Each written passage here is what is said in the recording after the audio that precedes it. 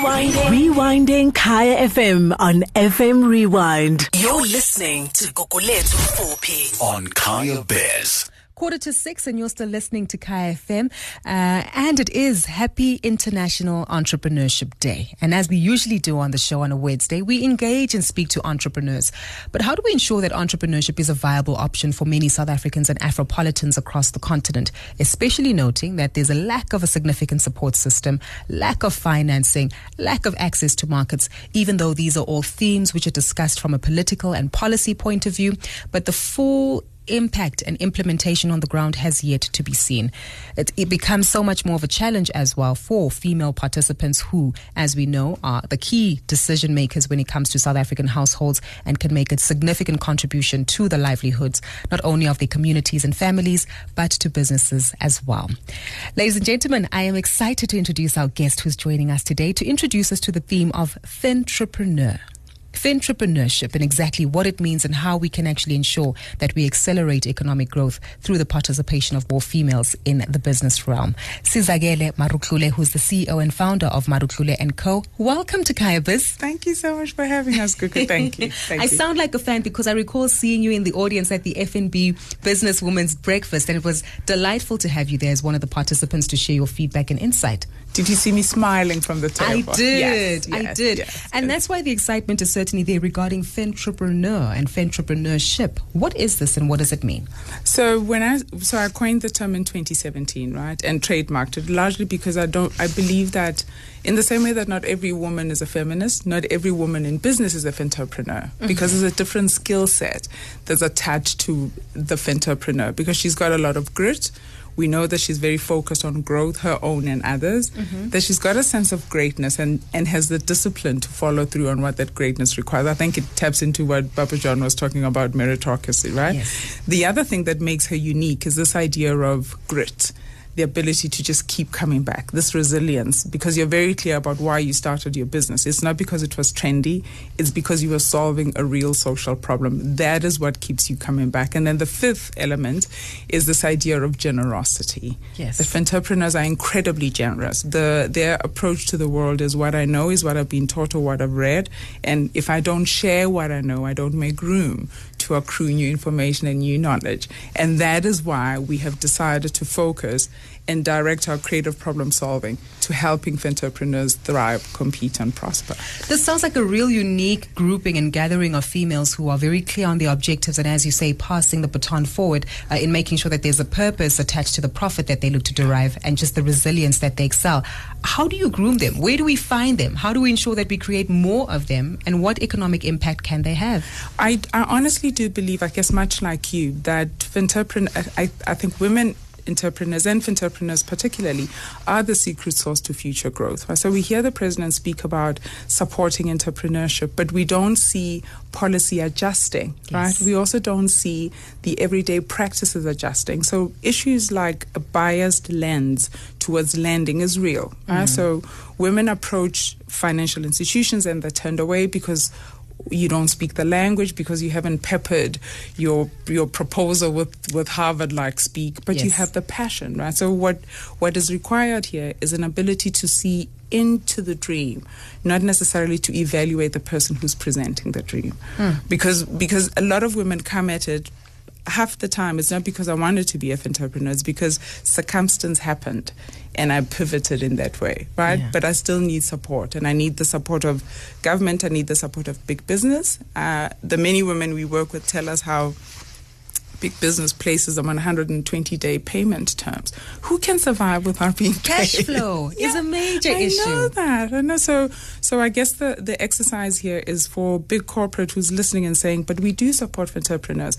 There's a lot more you can do. And the first thing you can do is just listen with understanding, not with judgment, right? And secondly, then go into your ecosystem and say which parts of our business can do better and engage more Fentrepreneurs. So just hitting your BEE marks doesn't mean you've done the right thing. It means you've just been compliant and doesn't necessarily make you progressive. there's a difference. Afropolitans, if you've just joined us, we are exploring the theme of Fentrepreneurs as well as Fentrepreneurship, and really getting into understanding how we can create a supportive environment to continue cultivating sustainable business development and the participation of Fentrepreneurs who have grit, who have shown generosity, who are clear on their purpose and clearly paying it forward in terms of sharing their knowledge within the markets and environments that they find themselves in. We are in conversation with the CEO and founder of Marutlulle & Co., Sizakele Marutlulle. I'm intrigued by the supportive environment that you speak of, because you're quite right. So often businesses choose to box individuals as, okay, you're a woman in business. You have a purpose. That means that you must be a social entrepreneur. That means that profit is not necessarily a priority. As such, your balance sheet is weak. And as a result, we won't give you the adequate financing and support that you need.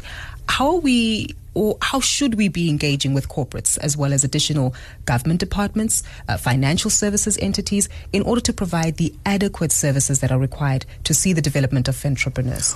What we have found is sometimes Fentrepreneurs come out of these incubators and accelerators with a very clear pricing model. This is what I'm going to charge. But you don't necessarily have a clear value of what it is your brand delivers, right? Because if you're focusing on price, you're just building a commodity, which means that if Gugu's tomatoes are cheaper than mine, she's going to take the greater share of the market, right? Yes. What you want to do is get into a category where people engage with your business regardless of your price point, because your value proposition has become that clear and that distinctive. So we offer several things. So in the business, we either take you through a 2-day brand and business essentials immersion. So we teach you the basics of how to balance your personal brand with your business brand, because there's a conversation you need to have, right?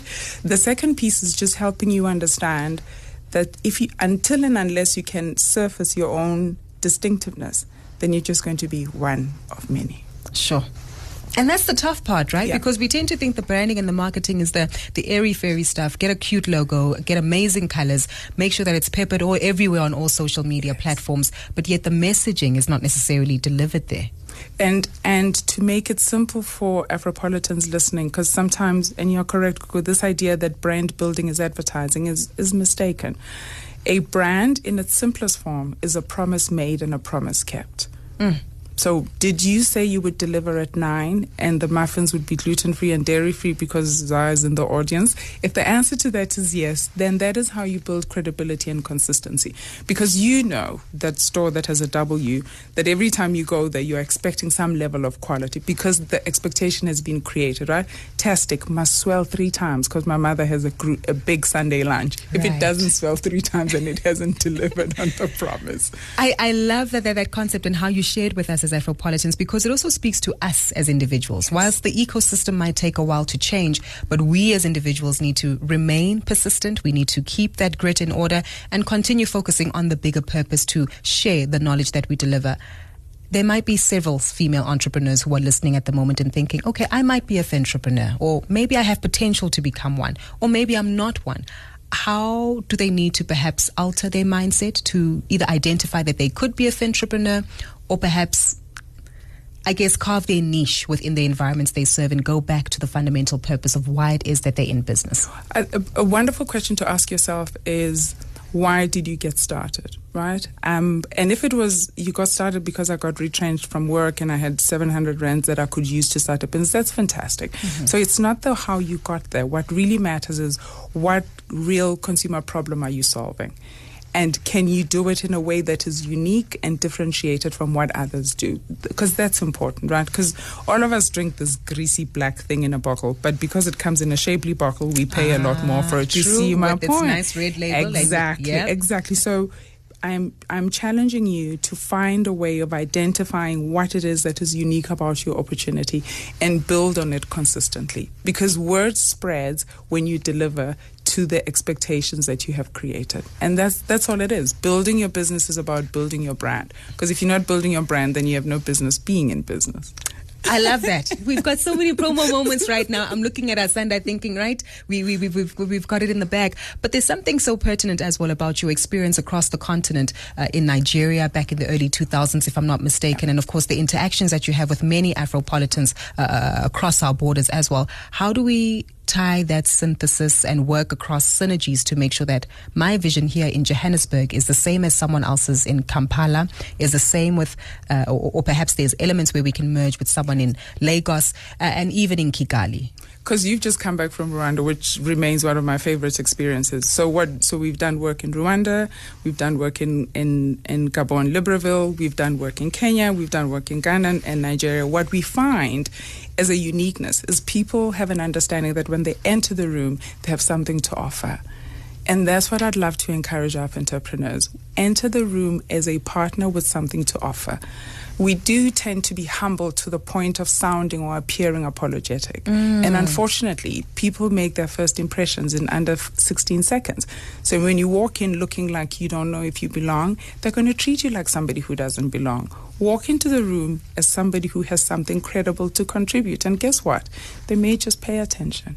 And if they don't, it's their loss. Sizakele, where do we find you? For entrepreneurs who are keen, eager, and willing to learn and understand more about their purpose, where can we find Marutlulle & Co? Literally, it's Marutlulle & Co. So it's Marutlulle. When I sound it out, it sounds like the longest surname on earth. Otherwise, they can just ring 066-124-7887 or email hello@marutlulleandco.com.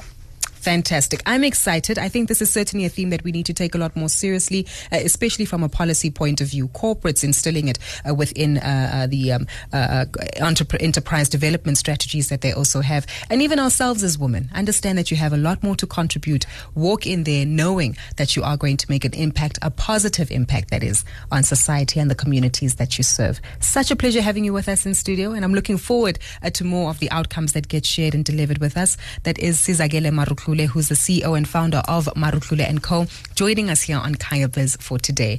If you'd like a quick refresher of this conversation, do log on to our website, kayafm.co.za, click FM Rewind and click Kaya Bizz to really get to understand a lot more what Fentrepreneurs can actually do and contribute to society. And even as a man, know that you have a role to play as well within the development of Fentrepreneurs in making a difference to society and contributing economically.